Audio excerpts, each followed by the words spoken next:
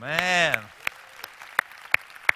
how incredible is that? Just utterly, utterly incredible. I mean, I get excited every time I see that. One of the things that we do not want to be here at the church, we don't want to be a big religious receptacle where everybody comes in and puts their church on once a week and just kind of sits and learns spiritual things. We want to be a mobilizing force where we go out and bless the city. And as a result of that, oftentimes I take on the attitude of a coach in here, trying to motivate us as a team to go make a difference. And sometimes my motivation comes off as very judging. I'll give you an example when that came across. No, you're going, you're kidding. Yeah, really, it does. I mean, might surprise you, but actually it does. A number of weeks ago, a friend of mine asked me to get together with an older couple here at the church I'd never met before who is looking to die someday because, the death rate is right around 100%. I mean, I don't know if you know that or not. It's hovering right there. It's only a matter of time. And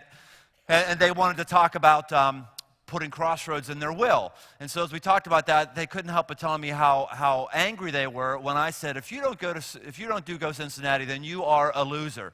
And I was trying to, encourage people. That's my way of encouraging people. And what they said was, hey, we're really physically challenged. We can't bend down and plant things anymore and do those sort of things. And the words came off as very judging and very stifling. And this is what happens when we say those kinds of things or say anything that puts somebody down. And not even just say it, but also even think it.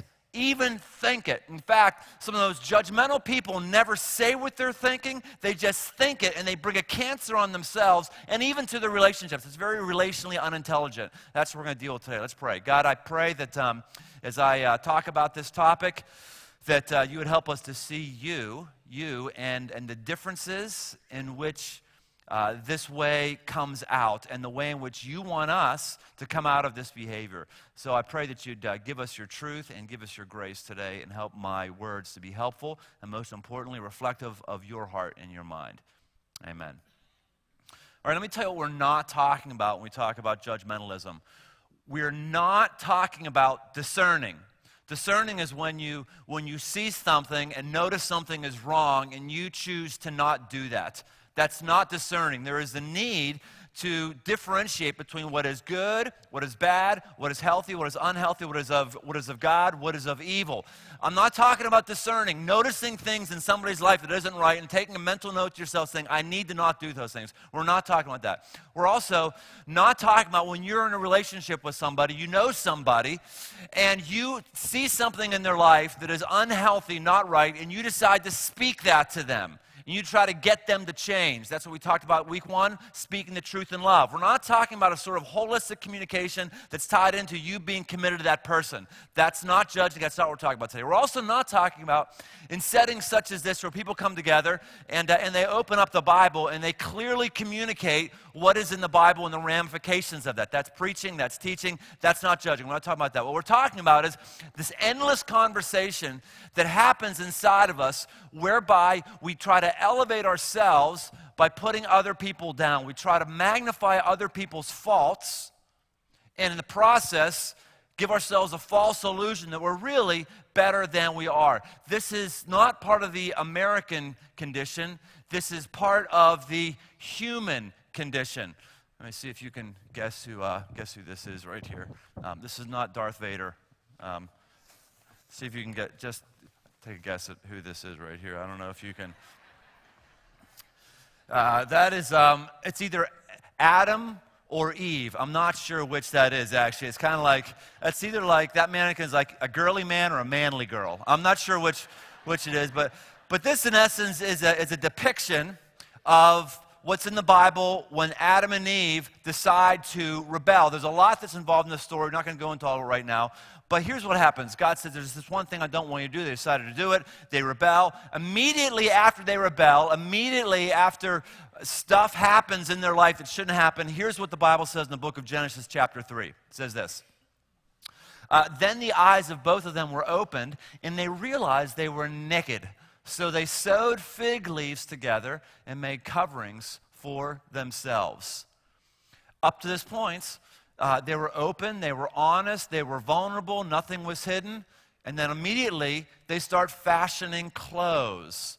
Now, I'm not anti-clothes today. This is not a pro-nudist message today. Please keep your clothes on. Please, please, please keep your clothes on. But let's just notice something that's happening here. Isn't it true that clothes we use to cover ourselves up and make ourselves less embarrassed around other people? You know, we don't want to go swimming, or if we do go swimming, we really make sure that we have the right bathing suit that hides things we don't want to be seen. If we have to take our shirt off in public to change clothes, or someone's, we will naturally just kind of suck in a little bit and, and do whatever we need to do, or kind of flex our, our things like this, or we'll spend all kinds of time trying to find the clothes that are flattering to us. Why is that? Is it because we're obsessed with our body? Maybe. It also might be that we know that people are going to judge us based on our appearance. We know that people are going to think less of us if we don't look right. And so clothes, in a large degree, are about lessening the judgment we get from other people. In many ways, I'm like a woman when I get ready to come up on stage, because I go, man, I wonder what I should wear. I really don't care what I wear, but I know people care what I wear. So I don't want to wear something too dressy. I don't want to wear a suit because I don't want people to wear a suit. And then I think, man, if I'm too casual, maybe people think that I'm irreverent or something. Or maybe if I have a name label, people will think that I'm all stuck up and fuddy-duddy. Maybe if I wear Crocs without socks, people think I'm just really pushing it too much. Maybe if I just think these things because I do the same thing. I look at people and I judge people based on their clothes, based on their appearance. You ever find yourself having this constant interaction when you're sitting on a park bench, when you're walking in the mall, when you're anywhere, you see people and there's instantaneous snap decisions. You need to work out more. Look at the next person. You need to work out less. You're just totally into your body. Look at the next person and say, man, the way you're raising your kids, what are you thinking about raising your kids? I look at your kids. Well, my kids don't behave that way. Don't I feel better because my kids aren't behaving that way? We judge somebody else because of the haircuts they have. We judge somebody else because of the car that they have. Motorcycle riders judge people for the other motorcycles they have. A Harley rider can judge somebody who has a Japanese bike, saying, oh, you're not buying American. A Japanese rider can judge a Harley rider because they say, what are you doing? You spent all that money for a bike that doesn't run as good as mine. And it goes on and on. Motorcycles, you could judge me if I don't wear a helmet. I could judge you if you wear a full-face helmet and body armor because I think you're too afraid of crashing and you're ruled by fear. We judge other people because of the house they buy. You bought a house that's too big. You bought a house that's too small. We'll judge somebody for the way in which they're eating. We'll judge somebody for the person in which they're dating. We'll judge somebody for the shoes that they're wearing. We'll judge somebody because they seem to have a car payment. We'll judge somebody because they have one more car than they have drivers in their house. We'll judge somebody because they can't get ahead financially. We think that they're a slacker. We judge somebody. It goes on and on and on and on and on. It's this constant thing. And so every time I see somebody that causes me to have this attitude of judgment, I can ask myself, am I going to actually put them down or try to pull themselves up? See, one of the things that judging does is it momentarily makes us feel better about ourselves. Momentarily, it makes us feel better about ourselves. We really are not better, but we feel better because we've noticed somebody who seems to not have it together in an area where we think that we have it together. Now, this isn't an American thing. This is a human thing. All humans, all across the world, in all time periods, have this condition. This is not an American thing. This is an all-human thing. Adam and Eve struggle with this, and so did this story happen in the book of John, chapter 8, that I want to walk through today. Here we see how religious people actually are trying to justify themselves in their judgments and putting down of a person who's been caught having an adulterous affair. This comes from the book of John, chapter 8. I'm going to read this today. There's, if you've done much reading of people who like to bash the Bible, this is one of the verses that people say discredits the Bible because this verse actually is not in some of the earliest manuscripts that are found of the Bible. I do believe that this section happened. Maybe it shouldn't have been in John, or maybe it was added by other people who were eyewitnesses later. But I do believe this happened. It fits in line entirely with the breadth of Jesus' life, all that he said, all that he did, and I'm totally confident in that. So I'm going to read this today, and we're going to talk about this. Here's what it says: At dawn, he appeared again in the temple courts, where all the people gathered around him, and he sat down to teach them. The teachers of the law and the Pharisees brought in a woman caught in adultery. They made her stand before the group and said to Jesus, "Teacher, This woman was caught in the act of adultery. In the law, Moses commanded us to stone such women. Not be stoned with such women, but to stone such women. Now, what do you say? They were using this question as a trap in order to have a basis for accusing him. They say, hey, here's a woman that we ought to just stone. You got a stone when you came in today. Just go ahead and pick up that stone, if you will. Just hold it in your hand if you want to. A little tactile experience to actually hold this thing in your hand. Jesus is in a place where there's a bunch of religious people, a bunch of Jews that are doing their thing. It's actually a festival season. And this woman is caught and brought before Jesus. And they're constantly judging Jesus. Jesus is getting so much judgment. And the religious people are especially great at judging. Everybody judges, but religious people especially judge because we have the Bible on our side. And we can pull out verses that justify why we're better than the next person. And so here you have the religious people that are judging this person and trying to get Jesus to go down a few pegs because he's caught between a rock and a hard place. In the Old Testament, there's all these verses, all these scriptures that are written for a tight, cohesive society, how the society is to function. And they would constantly try to pluck out one verse, and try to say if Jesus wasn't doing this verse, then he obviously isn't from God, he obviously isn't God. Where there's a breadth of other information to look at when you apply a specific situation or apply teaching to a situation. So here it is. They go, okay, we're going to get Jesus. No matter what, we're going to be able to judge him and condemn him in front of everybody. If he says, let's stone this woman, then we can say, oh, aren't you real nice? You're real nice and loving, aren't you, Jesus? Wow. And if he says, no, let her go, then they can say, oh, so you say you're from God, but yet you don't honor the Bible. They have him between a rock and a hard place here. And the other thing that's very interesting about this situation is judgmental people are extremely inconsistent. Extremely inconsistent.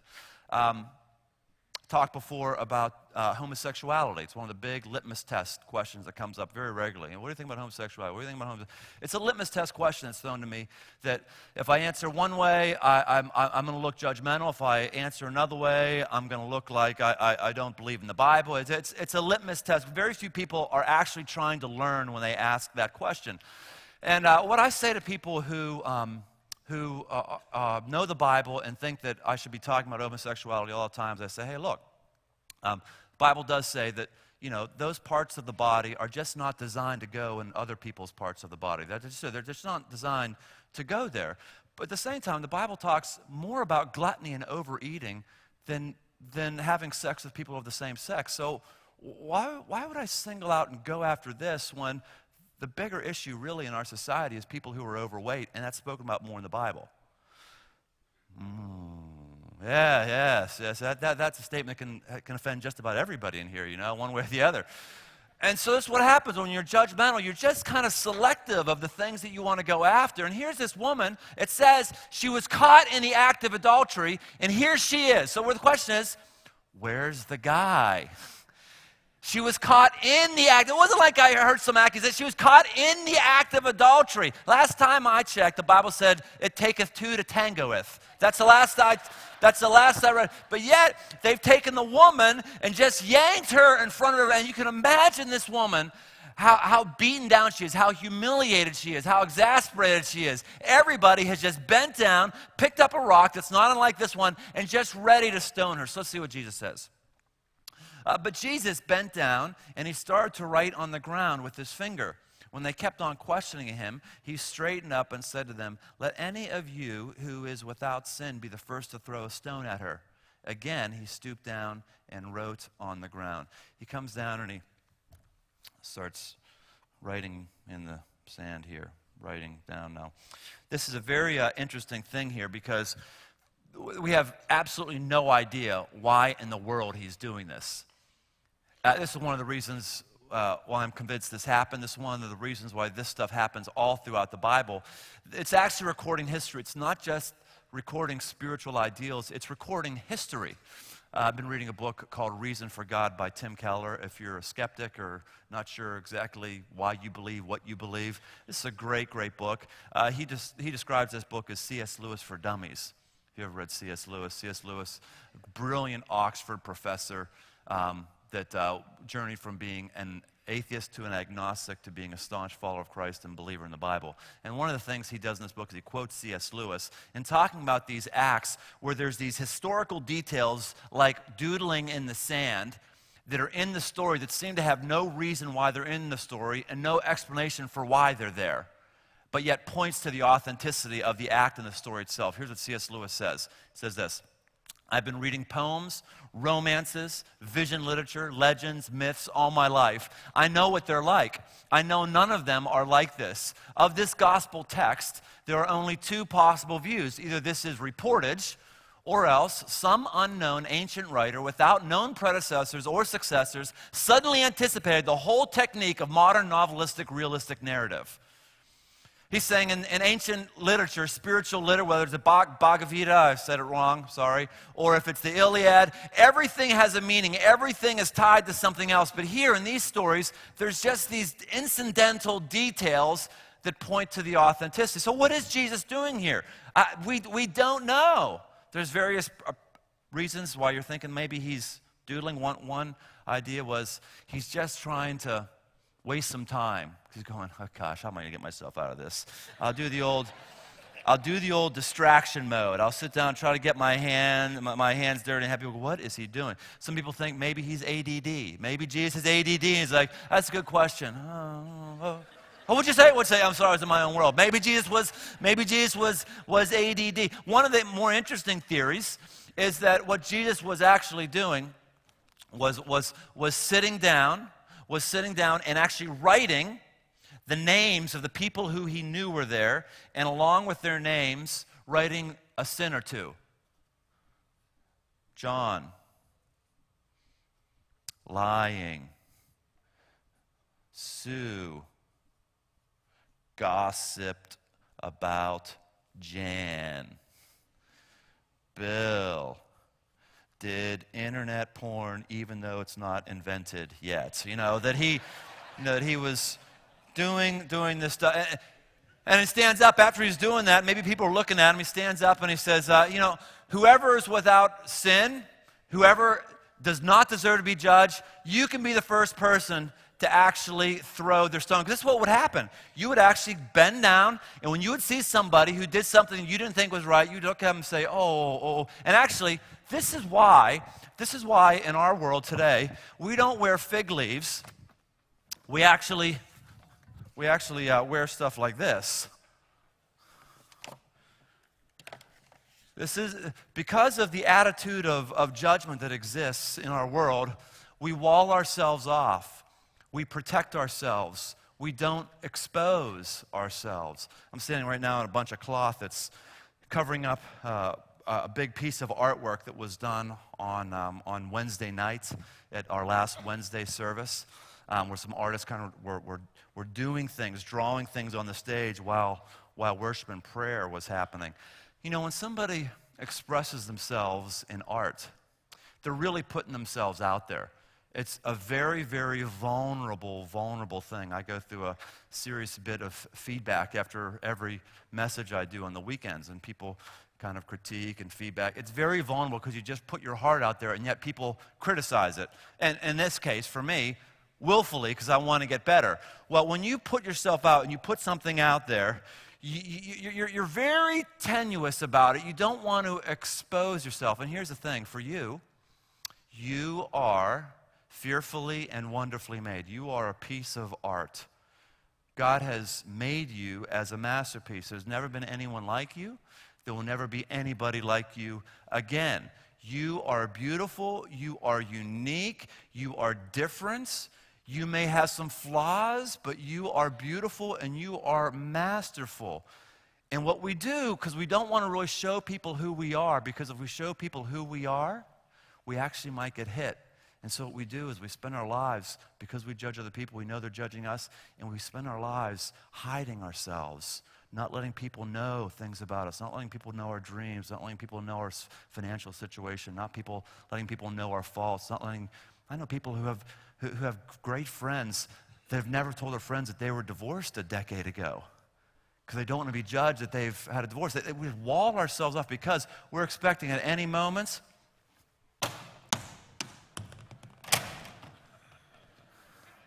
That wasn't supposed to fall. That really was not supposed to fall. Wow. Yeah.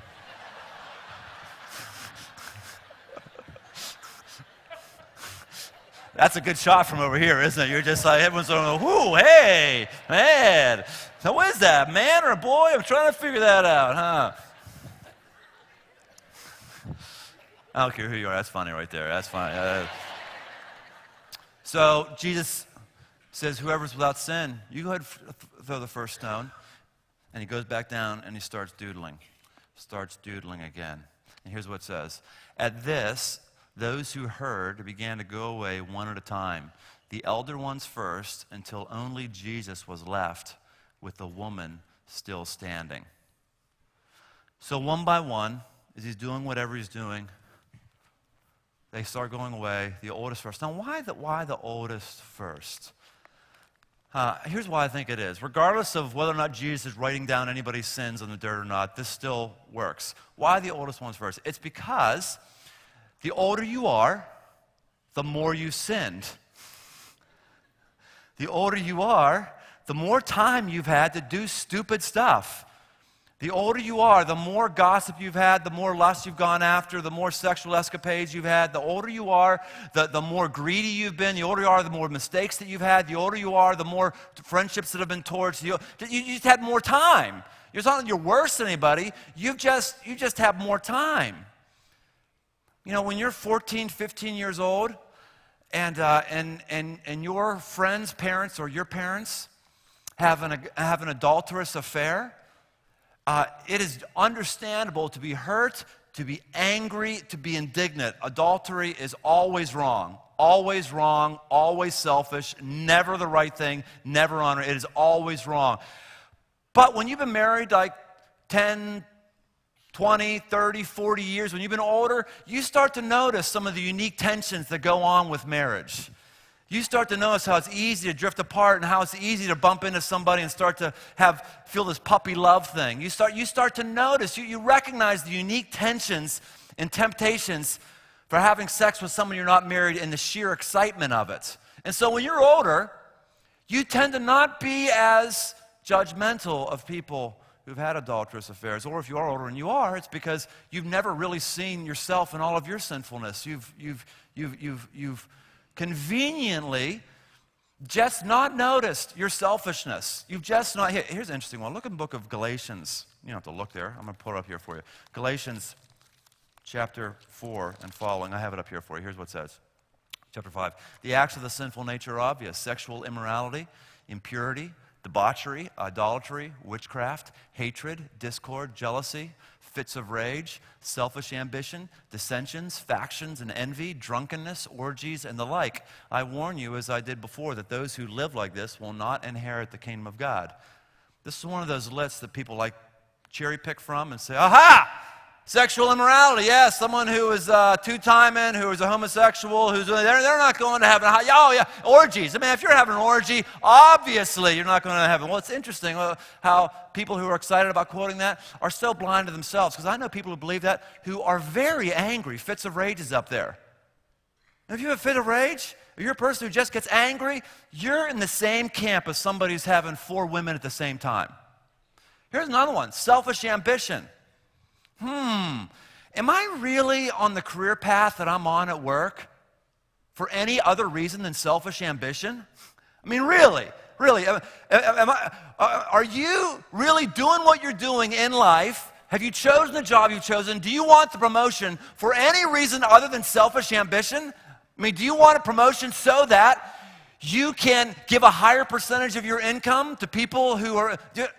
No, I've never heard anybody say, I want this promotion because I want to give more money. No, it's said nicer than that, but it's selfish, and it's about me increasing my kingdom, having people know that I have the certain title. Selfish. How about this? How about envy? Envy. That's people who drove cars that aren't as nice as the other cars in the parking lot. If you're prone to constantly go, I wish I had that, you ain't going to heaven. Okay, so all of a sudden these verses actually become much more problematic. We conveniently judge people on the selective things that we think that are really the bad ones, when we're all along, we're utterly blind to the ways in which actually God is judging us, because it's his job description. People say, well, hey, is this person going to go to heaven or that person going to go? I don't know. It's not my job description. My job description is not to judge. My job description is not to figure out who goes where when they die. It's not my job description. God can do anything that he wants. It's my job description to love. It's my job description to give grace. It's my job description to be understanding. So these people, they walk away. They walk away one by one, dropping their stones, walking away. Jesus straightened up, and he asked her, woman, where are they? Has no one condemned you? No one, sir, she said. Well, then neither do I condemn you, Jesus declared. Go now and leave your life of sin. I love this. The one person that could have thrown a stone, Jesus, the one person who's never had an adulterous affair, the one person who, because he's God, has never sinned, the one person who had the right to throw a stone actually doesn't throw the stone. He says to her, hey, I don't condemn you either, but let me just tell you a little word of advice. You got to stop doing this. You got to don't do this again. This is the perfect melding of grace and truth. One of the reasons why I love this passage being in John is because in the very first chapter of the book of John, it says that Jesus came full of grace and truth. Full of both. Full of grace and full of truth. A few years ago, I got a tattoo on my body. I always wanted to have a tattoo, but was never sure what I would put on it because I never could think of something I want to be marked with for the rest of my life. And then this message of grace and truth really sunk in on me. I said, no, you know what? I want to be marked by that. I want to be marked as a person who is full of grace and full of truth. I mark myself with that. And whether you do that physically, which I'm not recommending you do that physically, by the way, but spiritually, if you want to be close with God, spiritually, if you want to be relationally intelligent with the people you're in friendships with, spiritually, if you want to be close to God, you must be full of truth and grace. Both of those values must be running red hot within us. Because when we're not, then our judgmentalism forces us to hide and protect ourselves. And it keeps us from loving other people. It keeps us from encouraging. And here's the other thing. When you come into relationship with God, when you come into relationship with Jesus, you're able to withstand judgmental tirades where you weren't before. You're able to withstand them and come against them. Our society is so judgmental. In fact, we use technology as a way to increase our judgmentalism. I mean, blogs are just another way to judge somebody. Talk radio is a way to judge people. So if you're conservative, you listen to conservative talk radio to feel superior to people who are liberal. If you're liberal, you listen to liberal talk radio to feel superior to those who are conservative. And this is actually the way news organizations have aligned themselves. Increasingly, there's entire news organizations that are slanted towards the right or to the left, and they know that we all love to judge, so we'll listen to them in judging and putting down other people. This is the way our society just works. And even in the church world, we'll say things like, you know, I need to know more about that person so I know how to pray. Could you just tell me more about them so I can know how to pray? You mean so you know how to judge them, not so you know how to pray, so you know how to judge them. But yet it's so subtle. It's part of the infrastructure of our lives and our world. It's so obvious. It's like oxygen. We don't see it, but we live by it. This desire to judge. And we think that we're just making accurate assessments. So somebody in the city who lives in city limits looks at somebody who lives in the suburbs and seems to have a perfect, pristine life and judge them thinking that they're not caring about the problems of the world and they have absolutely no problems in their own life. They judge them. People in the suburbs judge people who live in the city, and maybe even younger people who live in the city who seem to always buy their pants that are too large, you know, and just kind of walk around like this, you know. And that's me. I don't live in the suburbs, but it bothers me when, you know, you got to walk around like this because keep your hand going, dude, man, just get different set of pants, you know. That's got to be hard. Now it's one thing for me to not understand fashion sense. It's another thing for me to judge somebody because of their fashion sense, to put them down, because ultimately God doesn't give a rip if your pants are down around your knees. I guess if you don't have underwear on, you down on your knees, then he would care about that. But I can feel superior, try to feel superior to other people because they have different values on how they dress. And then when you come into a relationship with Jesus, not only do you see these things, but when you get judged, it doesn't affect you all that much. You know, if I had the same things that were said about me today, 15 years ago, I'd be curled up in a corner, sucking my thumb, murmuring, "Mama." I would be in a fetal position because I just couldn't take it. Now, when I feel judged, because I know you judge me, many of you judge me. First time you came to Crossroads and even today, you just, in your mind, you said, you know, guy who is pastor of this church, guy's got to be an egomaniac. The guy's got to be doing something weird financially. The guy's got to have some ulterior motives. The guy's got to have this. The guy, I wonder what's going on. I know that. I know that you do that. I know that I get judged by that regularly all the time. Sometimes in blogs, sometimes in your mind, sometimes. I know that. And it doesn't bother me as much as it used to. One of the reasons why it doesn't bother me is one of the reasons I know that you do that is because I do that. I do that. I have the same levels of paranoia and judgmentalism about other pastors of big churches. And when Jesus says, "Judge not lest ye be judged, from the same measure you use will be measured against you," I realize, all right, I have to ask myself, is this naturally coming back into my life because I judge other people? I have to ask myself that. And I'm able to be strong enough to ask that question when you feel accepted with God the way that you are. When you're looking for other people to accept you, other people judging you will absolutely kill you. But when you're not looking for other people to accept you, when you're looking for God to accept you, then other people judging you doesn't hurt you as bad. This is why it says in the book of Romans chapter 8, verse 16, it says, "The Spirit himself testifies with our spirit that we're God's children." When you're in God's family, when you know that God has wrapped his arms around you and somebody judges you, it doesn't affect you like it used to. Because you know you have the affirmation of God, which you never had before. You know that God approves of you no matter what. See, what happens is, when I'm noticing somebody who I can judge, I can make the instantaneous split decision to judge them or pray for them. And what this does is this increases your prayer life. As you go throughout your life, every time you see somebody that you want to judge, it serves as a prayer reminder to just pray to God, say, "God, hey, thank you. Thank you for that person. That person is fearfully and wonderfully made. That person is unique. And I know they have problems in their life. I pray that you just help that person. Just dump blessings on that person." And then it goes on.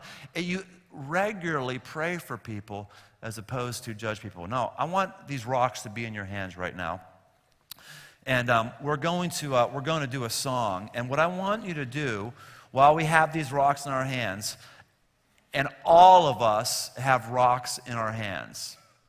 All of us do. Nobody is immune from this. It's part of the human condition. You might be further along than somebody else or better at hiding us, but all of us judge in some way, shape, or form. What I want you to do, while this song is done, I want you to sit and I want you to contemplate what your unique rocks are that you end up throwing at people. I want you to ask God to help you identify the areas that you are most prone to judge in, because those are the areas that God wants to work on right now. God, as we sit in this moment of prayer, I'm asking that you would help us to see our life the way it really is, not the way we want it to be, but the way that it really is. Help us to see ourselves and what our rocks are.